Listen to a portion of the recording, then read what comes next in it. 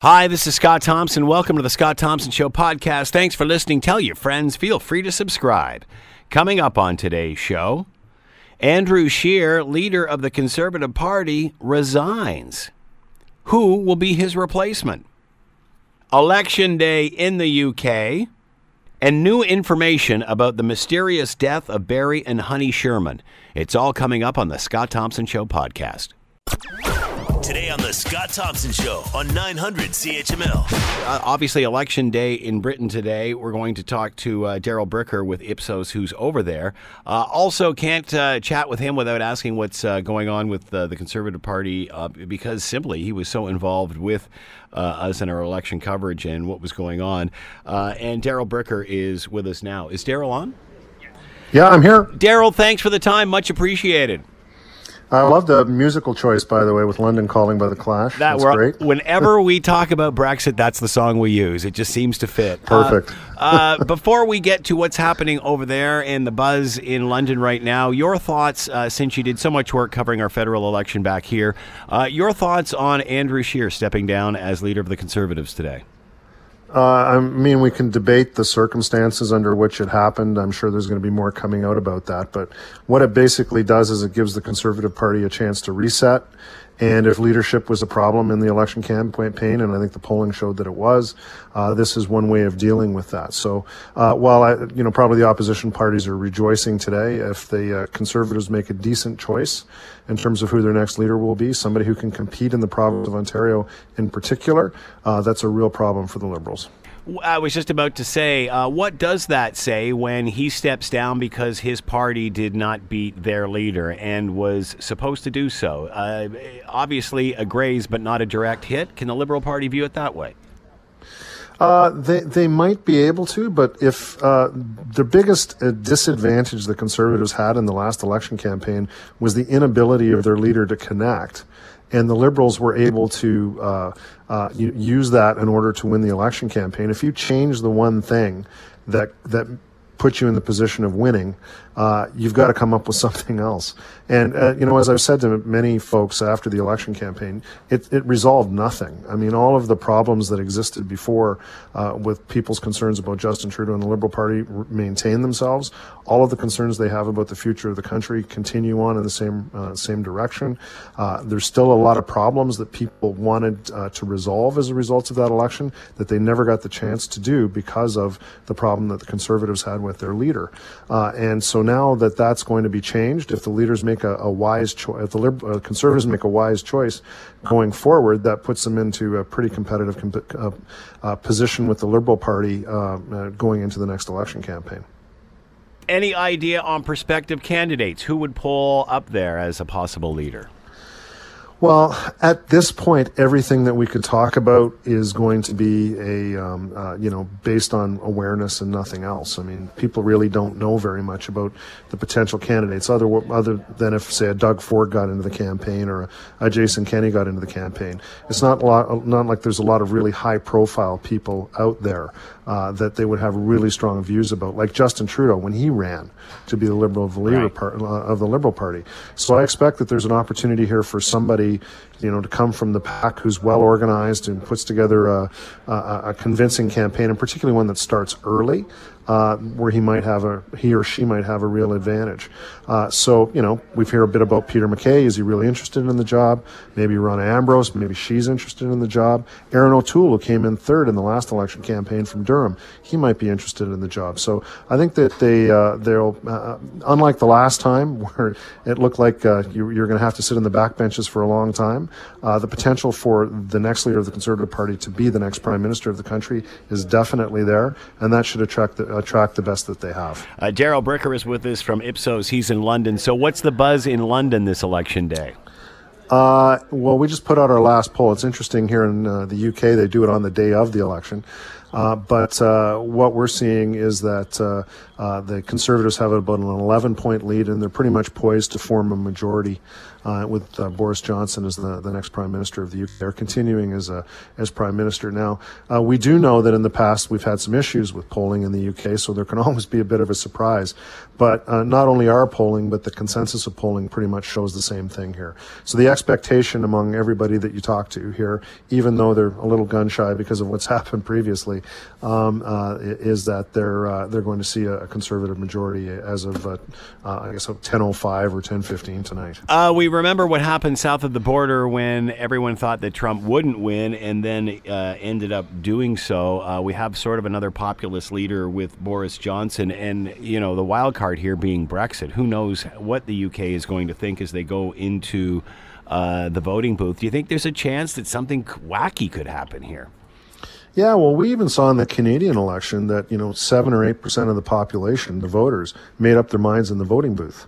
Now that would have to be a really, really big change here in the UK because the Conservatives have such a big lead. But you look at the numbers and you can see the potential that maybe the Labour Party might not do as badly as the current polls are showing, or also equally there's a potential that the Conservatives could do better than the polls are showing. So a little bit of white knuckle driving going into the end of it. But if you had to bet today, right now, on who would win and what the form of the government would, the Conservatives, and you'd have to bet on a majority. Does that say that the majority of those in the UK are behind Brexit then, since the Conservative Party is so and is eager to get this done? No, it does not, and that is one of the interesting things.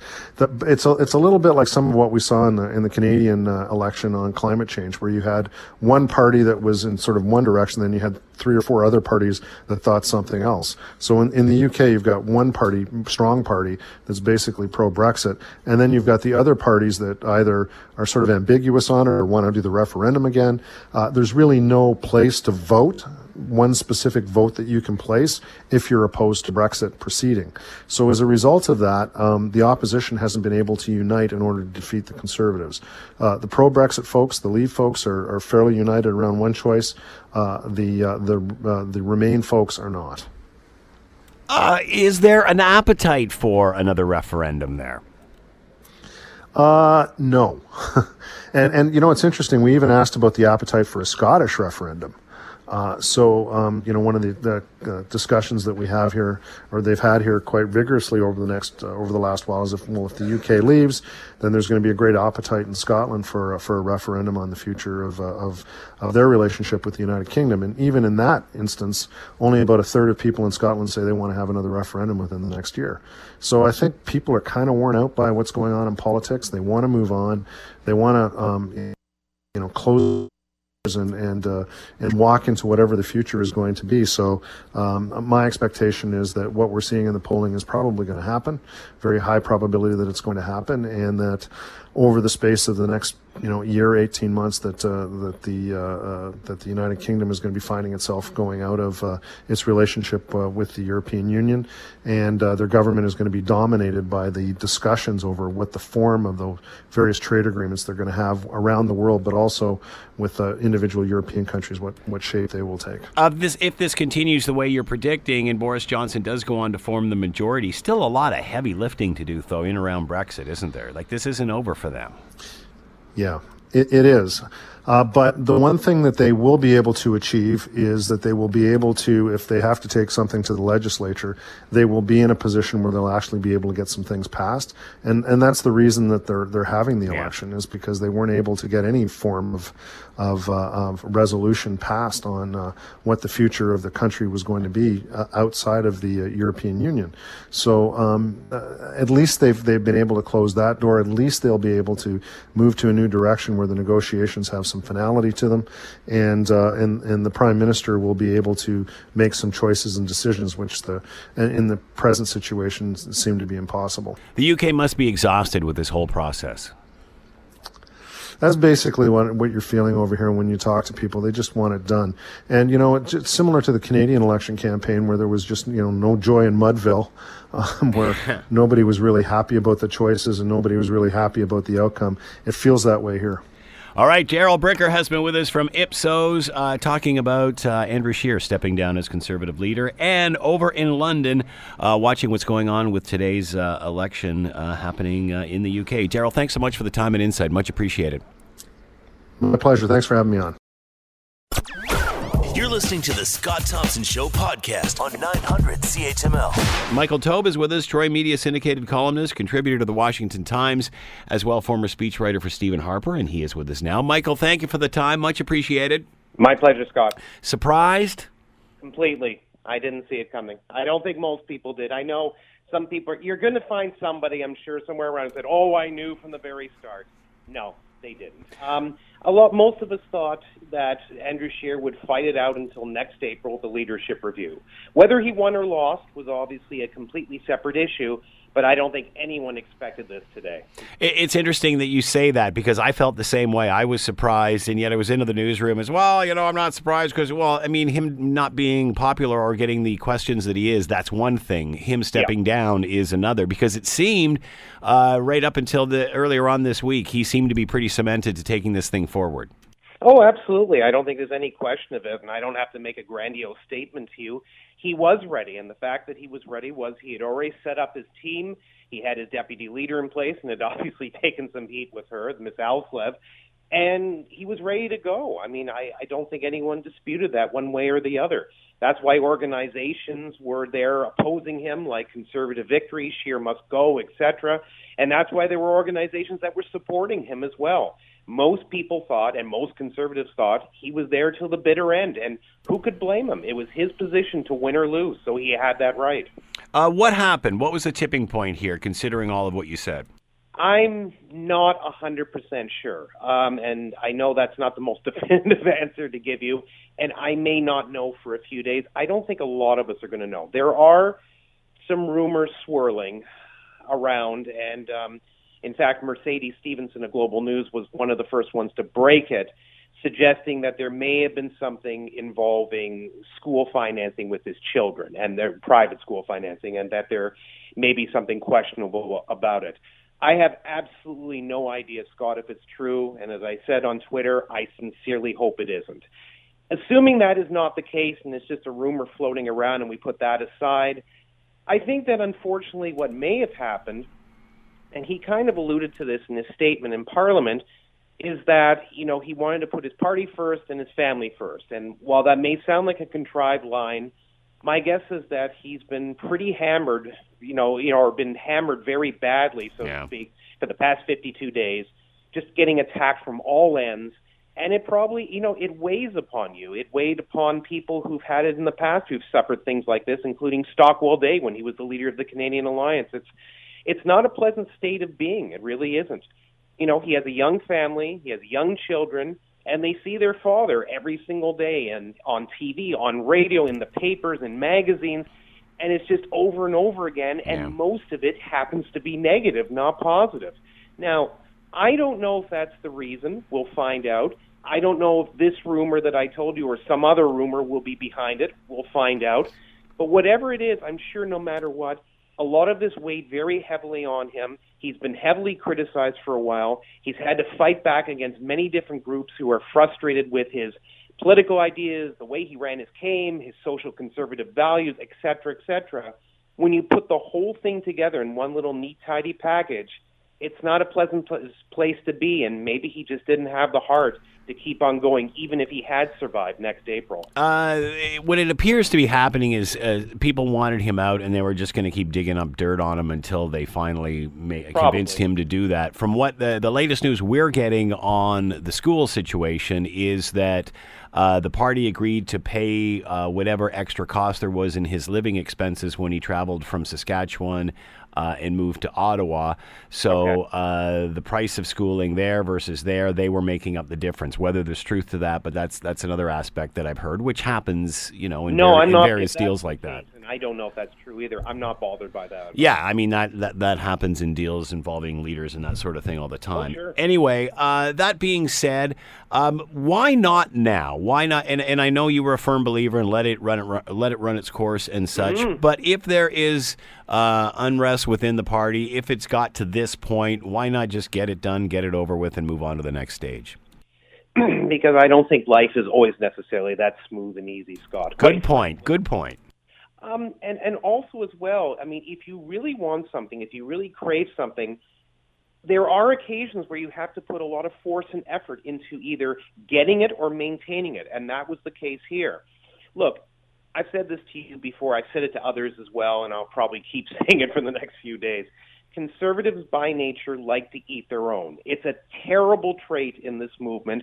It's not unique to Canada. Lots of other conservative movements have it, but that's just the way it is when you have parties on the right who believe in intellectual discourse, freedom of expression, free speech, conversations, discussing things out in public, and they believe also in having contentious issues come to play where you can sort of fight it out, usually at conventions or leadership conferences, but they definitely happen there. For that reason, it's not surprising that Andrew Scheer was going to get attacked from all ends, because he basically, he lost in the last election, although he gained 26 seats for the party. They won the popular vote overall, and again, I know that means nothing in the first past the post system we have in Canada, but those things would be regarded as moral victories in the sense that most people would allow him a second kick at the can, so to speak, to try in another election. Unfortunately, though, Conservatives were frustrated by everything else that was swirling about him. And as you correctly stated, Scott, they probably would have continued to dig up dirt about him. They had already done it before the election and during the election. Why couldn't they do it after as well?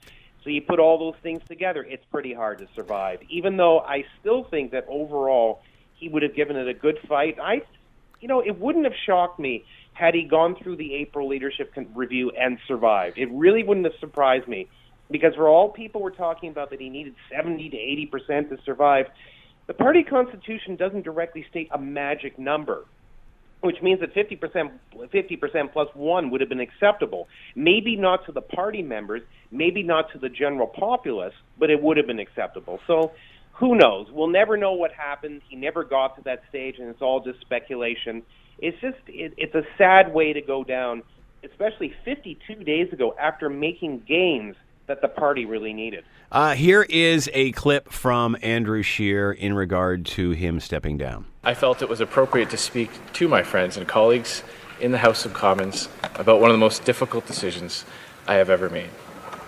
I just informed my colleagues in the Conservative caucus that I will be resigning as the leader of the Conservative Party of Canada. And I've asked the Conservative Party National Council, I will be asking the Conservative Party National Council to immediately begin the process of organizing a leadership election. This party, this movement, needs someone who can give 100% to the efforts. And after some conversations with my kids, my loved ones, I felt it was time to put my family first. And here's what the Prime Minister had to say after the resignation. No, there will be many more moments for us to reflect and celebrate the dedication and service that the member opposite has offered and continues to offer to Canadians in his work as an MP for Regina Capel, in his work as former Speaker of the House, and in his work as leader of the Conservative Party of Canada. I know from the many conversations I've had over the years with the Honourable Leader that he sees very much the way I and so many others see our responsibilities as parents, being good parents to our kids in a similar way, that we are politicians, we are in this house, not in spite of having kids, but because we have kids and are dedicated to building a better world for them with everything we have. What does this mean for the opposition, Michael? I'm sorry, you mean for the Tory opposition itself or for the other parties? To all of them.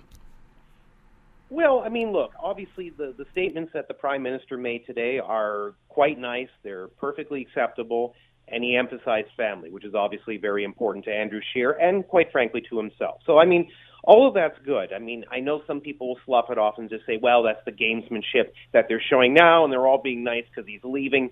Yes, there's an element to that, but still, that's the way the game is played, and it's the right thing to do. What does this mean for the opposition? Well, now they have to start to wonder, who is going to replace Andrew Scheer, not as the interim leader, but as the permanent leader. Which people will now sort of come out of the woodwork. Now you're looking at people like well, the Peter MacKays, the Rona Ambroses, the Lisa Rates, and others who may or may not run, but at least now, if nothing else, for the next little while, they'll start thinking about it. They'll decide whether they want to make the effort because they know that they're going to be in opposition for a period of time. It's a minority government, so it might fall early, but it is a big minority, so you never know. You might be waiting 12 months. You might be waiting the full 4 years. You never have any idea.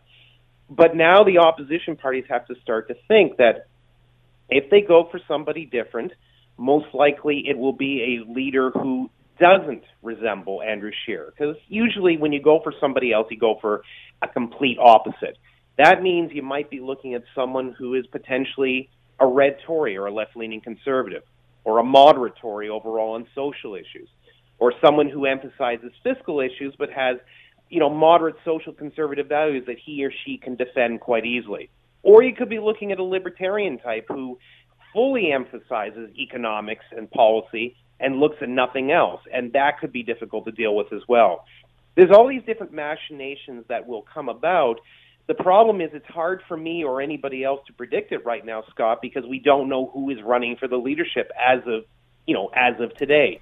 In a few weeks, though, we'll have a better idea. What would be the timeline? Will we see a new leader prior to the convention in April? Will it come to a peak there? Any ideas?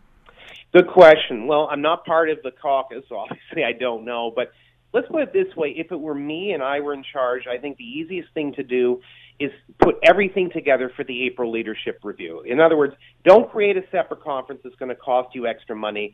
Give everybody a few months to sort of build up a war chest, declare their leadership, meet with people, go on the circuit, have some leadership debates, etc. And besides which, we're heading towards Christmas. So obviously most people aren't going to be thinking about it now. Certainly they could extend things if they wanted to because, there's not necessarily any great rush. Mr. Scheer will obviously remain party leader until the next leader is announced. So they've got somebody in place, or their placeholder, so to speak. I think that basically you either keep it at April, or if you really want to increase it, cancel the April leadership review, push it to June, maybe give them 6 months, and I think that's more than enough time. This minority government is unlikely to fall that quickly. In history, or at least Canadian history, minority governments typically last 12 to 18 months, and we're only a few days into it right now, so I think they're safe from that angle, unless something really weird happens. And if it does, if worse comes to worse, Mr. Scheer remains the party leader for that point, then he'll go into the next election with them. But if that's not the case, give him a little bit of extra time, build everything up, have a good ending to what has been a very difficult period for the last few weeks for this party, and maybe all of it will be tidied up nicely, and they can move forward with whoever the new leader is and be more successful when the next election is called. When will we hear the first candidate declare? Who do you think is going to run for this? I think you're going to at least see one person come out of the blocks pretty fast. That would be my guess. And it's only because everything's going to get lost in the shuffle because it's close to the end of the year. I think someone might want to make an early jump. Now, it may not be a major candidate. It might be a minor candidate, but that would be my guess. I wouldn't even be shocked if two people did it. But I think gradually over the next few weeks, we'll see some people come in to play. Who's going to run? That's always a fun game. Certainly I think Peter MacKay is going to run because his name was poked about even before the election was over. So I don't know if the rumors are true that MacKay has had an organization for a while and has been building a war chest for a bit, but it wouldn't shock me if he decided to jump in. Rona Ambrose, if she's not offered the U.S. ambassador's position, I think is certainly a possibility. I know she said no thus far, and she can say no for a while longer, but I know that there are people who would like to have her in place, so she's certainly a possibility. Lisa Raitt, who I also mentioned before, is certainly a possibility, well-respected in the party. She just recently lost her seat, as we know, but a lot of people like her to the point that, A, they would be happy to have her as leader, and B, there would be MPs who'd probably be willing to step aside so she could run for a seat in Parliament. So that might work out nicely. I guess the only little interesting point would be, would anyone run who's a provincial premier right now? and gamble that for he or she that they could actually take it much, much further. I don't know. When you mentioned the people you've just mentioned, I think that takes the rest of them out of the loop. Does it Maybe. not? Because whether you're even a Jason Walsh, Kennedy or a Ford or even so, I don't know. I mean, can they compete with those top runners? Is an obvious choice. Yeah. It's the former Saskatchewan Premier, and that would knock everybody else out. Yeah. Do you think they will go for a female this time? It's possible. I mean, unfortunately, the memories of Kim Campbell still, unfortunately, but is there momentum to bring this party back to the center? Is there momentum for a kinder, gentler party, which I remember Ron Ambrose saying way back when? Is that in the cards? Well, with all due respect, I don't think this is an extremist party. So I don't think they've been that far away from the center-right, quite frankly.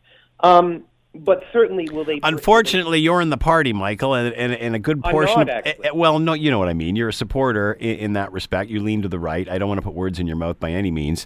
But many would say that no, the center is being neglected right now, that it appears that the Liberals have moved more and more to the left to head the NDP off in the past, whether it's provincially or federally, and as a result, swinging farther to the right with Doug Ford or an Andrew Scheer, and I think it's leaving a gaping hole in the center. I'm not saying that the Conservative Party is an extreme party by any means, but I think that a more centrist leader is needed, especially with a country that's as divided as it is. No?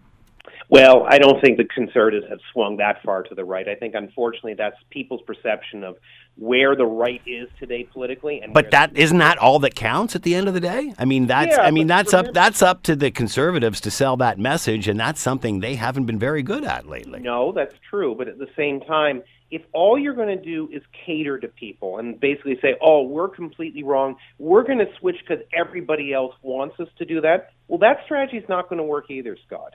You have to basically take realistic positions and ensure that they work or that they sell properly with large swaths of the public. That's the only way this is going to work. If people think that this is phony, that the only reason they're doing it is to get more votes, it will not get more votes in the end.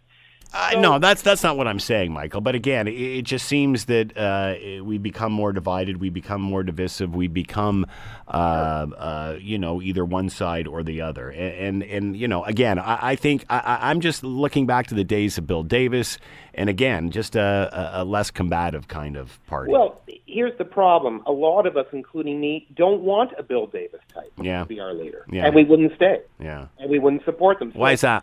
Well, very simply, Bill Davis was a red Tory or a left-leaning conservative, and his views and values don't necessarily mesh with a lot of our own. Mm-hmm. This party right now is mostly on the blue Tory side or right-leaning Tory side, and that's where it is. So the next leader has to appeal. The next leader could appeal to both sects. You know, the red Tory group red Tories are very, very small actually now in Canada, but obviously you want to have someone who will keep them, afloat and keep them part of the party unit. But you really have to primarily appeal to blue Tories. And if you don't, well, you're not going to survive, and this party is going to break apart, and we're going to spend maybe another 17-odd years in the wilderness, as we did before when the federal PCs and the Reform Party, later the Canadian Alliance, had that break. That happens a second time. They're not going to survive. So the root is not Bill Davis, good God. The root, though, is incremental conservatism, which I think I'd mentioned to you before, which is the model Stephen Harper used, which is not extreme right, it's not wild right, hard right, whatever you want to call it.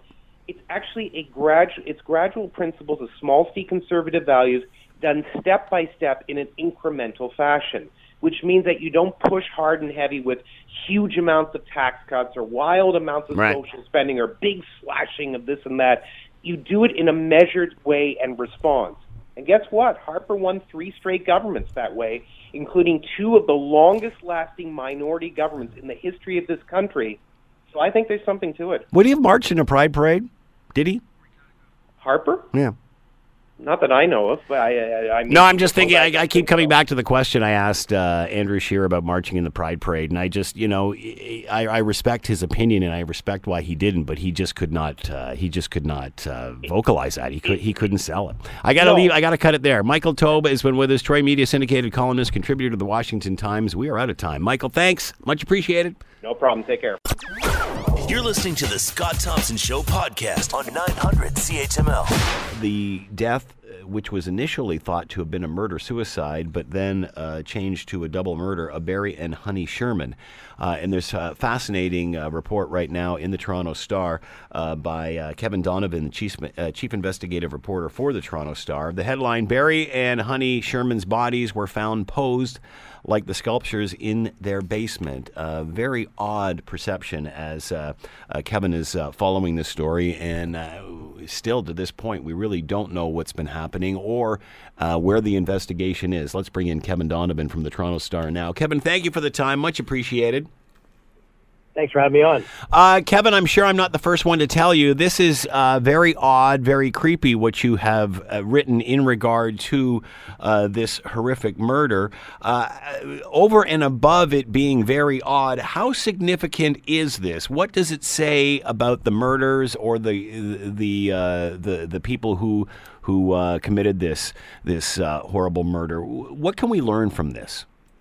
Well, I think the first thing is just a brief description. Honey and Barry Sherman, when their bodies were discovered in their basement swimming pool room 2 years ago, were found in what appears to be in a staged manner. They were sitting upright, bodies not quite at a 90-degree angle, but and held upright in this seated position. And Barry's one of his legs was crossed over the other. In another room in the basement, not too far away, were these two junk sculptures that were made by Philadelphia artists in the 70s. Honey Sherman loved these. The family and friends of the Shermans found it all very creepy. And the male, they're quite clearly a male and a female sculpture, and the male sculpture has its leg crossed over. So when I saw this picture 3 weeks ago after my book on the Sherman murders came out. And I was quite chilled by it because it looked to me that the staging of the Shermans was done to replicate the staging of these two art figures. Has anyone else drawn that conclusion, or could this all just be a coincidence? Well, it could always be a coincidence. The Toronto police have not answered my questions about it, so they said to me yesterday that because it's an active and ongoing investigation, they can't respond to any questions. And so that is, and it is possible that they have a very good answer. What I have found in my 2 years of looking into this is that the police have a number of missteps in this. I can tell you that I've shown it to people who had knowledge of the autopsies done on the Shermans, and I was told that this would have been a piece of information that the forensic people would have liked to have had and didn't have. The other thing that I report today in the Star is that there were more missed clues in the house. The police said there was no sign of forced entry, but as I have recently learned, there was an open window in the basement where the murders happened, and there was an unlocked door. So while there may not have been a broken lock as a sign of forced entry, there were certainly signs that somebody could have gone in and out of that basement quite easily and perhaps been waiting there for the Shermans to come home. And apparently, from what we've learned in the past, this wasn't a real secure place. It was not uncommon for them to leave doors open. Is that accurate? That's absolutely accurate. In fact, just this week, I interviewed another person who was often in the Sherman home providing some physical support to Honey. And this person told me that, they were always saying to Honey, would you lock the door? And she just didn't do that. They had an alarm system that they never used. They have a security camera in the basement that hadn't functioned for years. They certainly have no outdoor security cameras. And on the street, it's not something that a lot of people on the street have. The Shermans were not worried about this. And Barry used to joke to his friends that if they're going to, these are his words, if they're going to take you out, they're going to take you out. Wow. Obviously, whether the sculptures have any significance or not, it certainly does appear that these bodies were staged. What does that say? Is there anything you can tell us about motive or anything, just the fact that they were obviously staged in some way? Well, to me, it makes it more of a personal crime. Yeah. The person or persons who did this seemed to want to send a message. And as Barry would say to his friends, if they want to get me, they can just get me coming out of Apotex. I mean, this was done in their home by means of strangulation, which is generally thought of as a very personal crime. And I believe from my 250 interviews in this case that there is something to this, because it's just too much of a coincidence that, why would Barry be a dead man be sitting upright with one leg crossed over the other? That wouldn't make sense. And if they had been, if somebody had murdered them, say in a home invasion, which was always one of the possibilities that was debated, they wouldn't be staged. There'd be no reason to do that. So it's another one of these mysteries, and it's unfortunate that 2 years in the police won't answer questions about this, but that's their choice, and they've made it. It's very odd that, again, what you're pointing out here in your Toronto Star article and the whole situation with the staging of the bodies, it would appear if you're committing a crime such as this, the more of this sort of thing you do, the more evidence you leave, the more clues you leave that could expose yourself. So it really does sort of smell of a vendetta, does it not?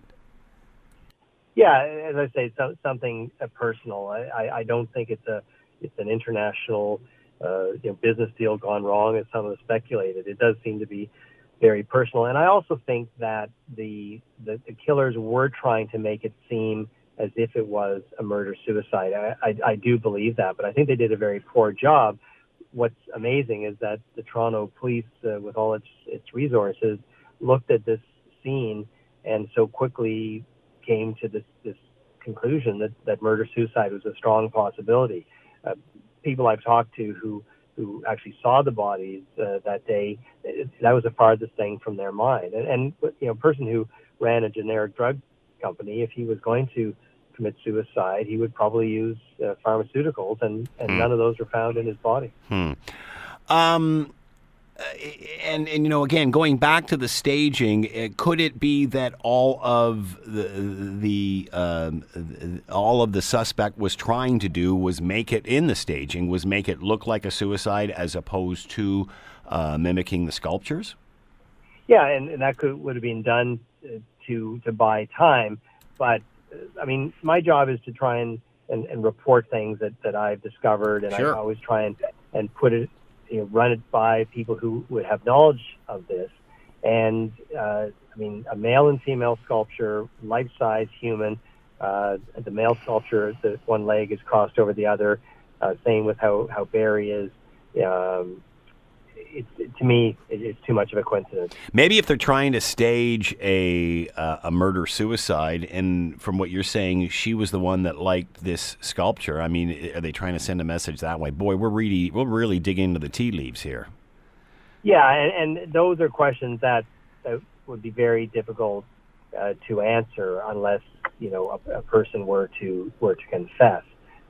There's many crimes, including the completely unrelated, the MacArthur serial killings in Toronto, where we just simply don't have the answers because there's some answers that you can only get from the killer. And I think that another thing that we point out today is that when the police first arrived, there were three living people in the house. There was the real estate agent for the Shermans. There was the housekeeper and also a woman who waters the plants. Talk a little bit about that, because these people were in the house, so we haven't really heard much about them in all of this.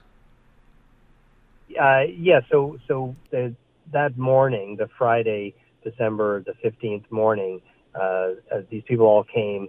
The realtor came and met two clients and another realtor just to show them the house. The house was for sale.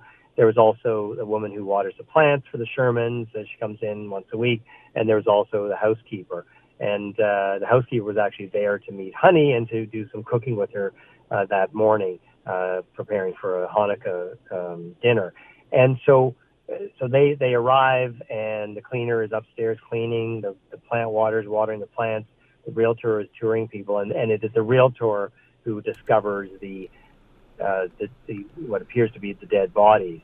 And then, so after, once the police are called, then the divisional police, not homicide, but divisional police arrive, and they take these three people. The clients are gone already. The realtor, the plant waterer, and the housekeeper, and put them in separate rooms on the main floor. But the housekeeper, left with no instructions, just continues cleaning the house. And I'm told she was, mopping a floor. Wow.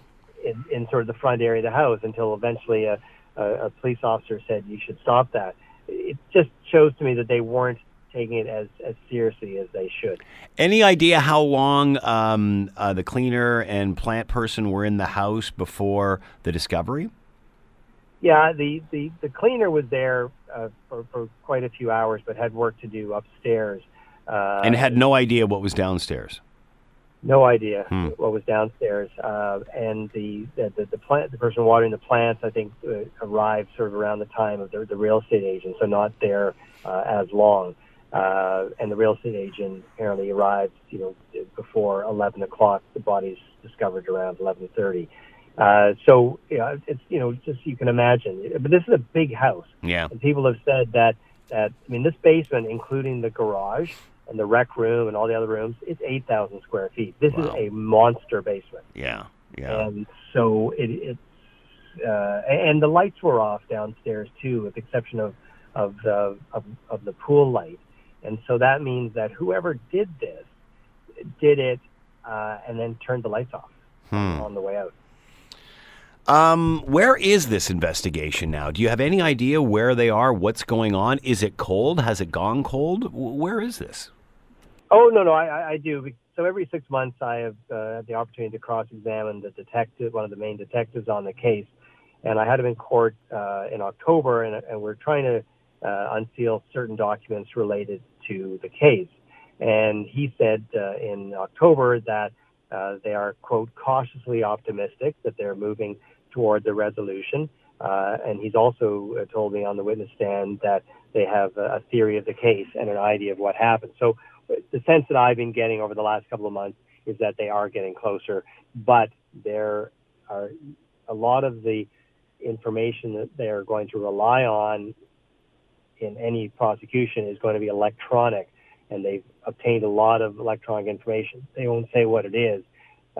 They've analyzed it, and I believe the next step is to do some more search warrants, and then I expect that within the next couple of months there will be a resolution.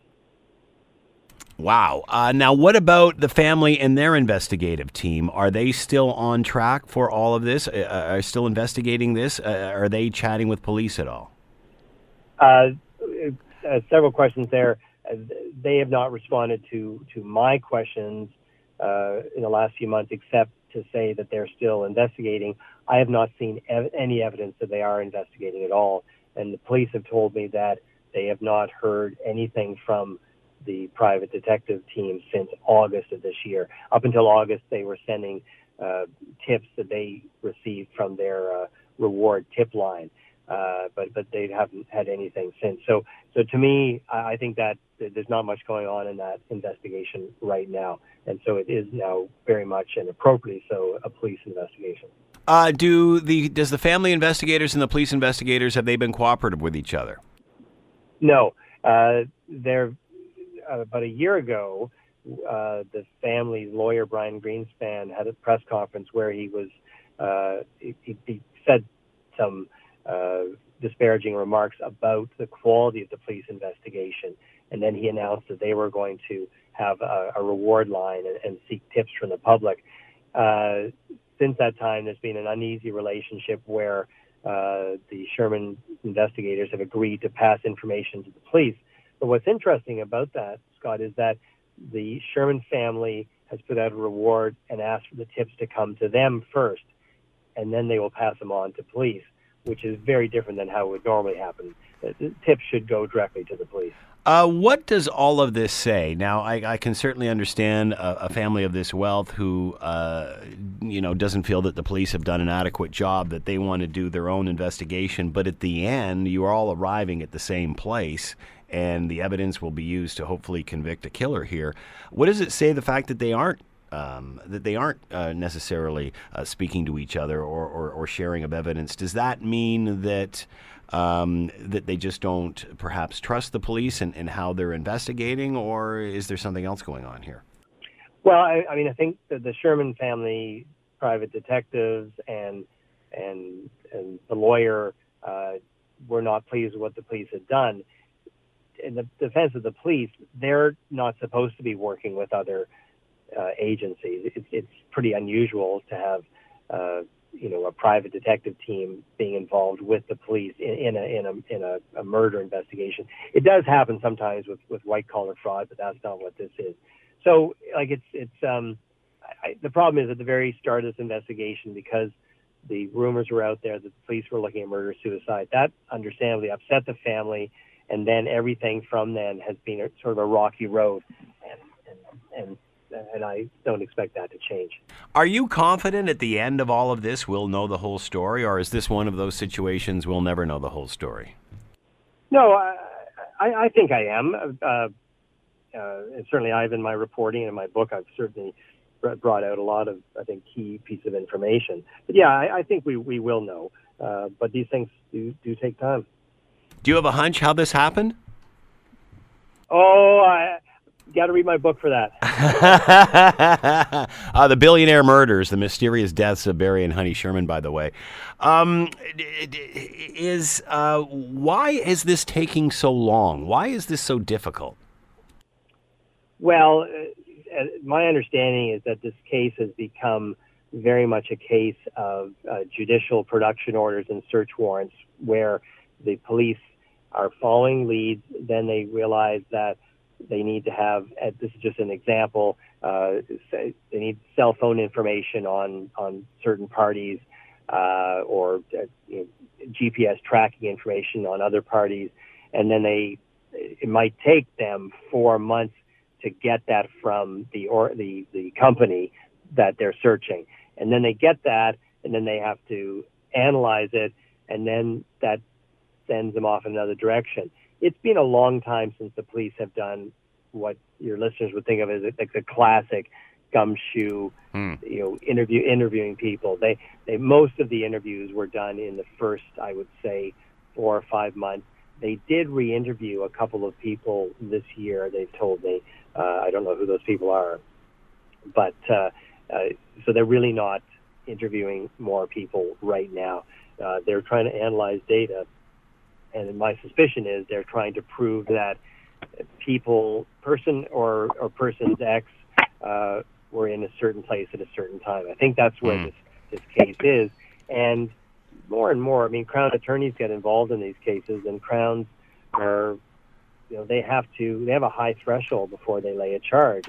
And Crowns don't want to go into court on a case like this and lose. So I suspect that they are working on their own timeline. And this is not a case where somebody sees somebody hit somebody in a bar and kill them. This will be a circumstantial case, I believe. Kevin Donovan has been with us, chief investigative reporter for the Toronto Star. The latest is Barry and Honey Sherman's bodies were found posed like sculptures in their basement, and the book is The Billionaire Murders, The Mysterious Deaths of Barry and Honey Sherman. And our guest has been Kevin Donovan from the Toronto Star. Kevin, as always, great stuff. Thanks so much for the time. Much appreciated. Thanks for having me on. The Scott Thompson Show, weekdays from noon to 3 on 900 CHML. This is the Scott Thompson Podcast, available on Apple Podcast and Google Podcast, or wherever you get yours. And don't forget to subscribe, rate, and review so you don't miss a thing. I'm Scott Thompson, and thanks for listening.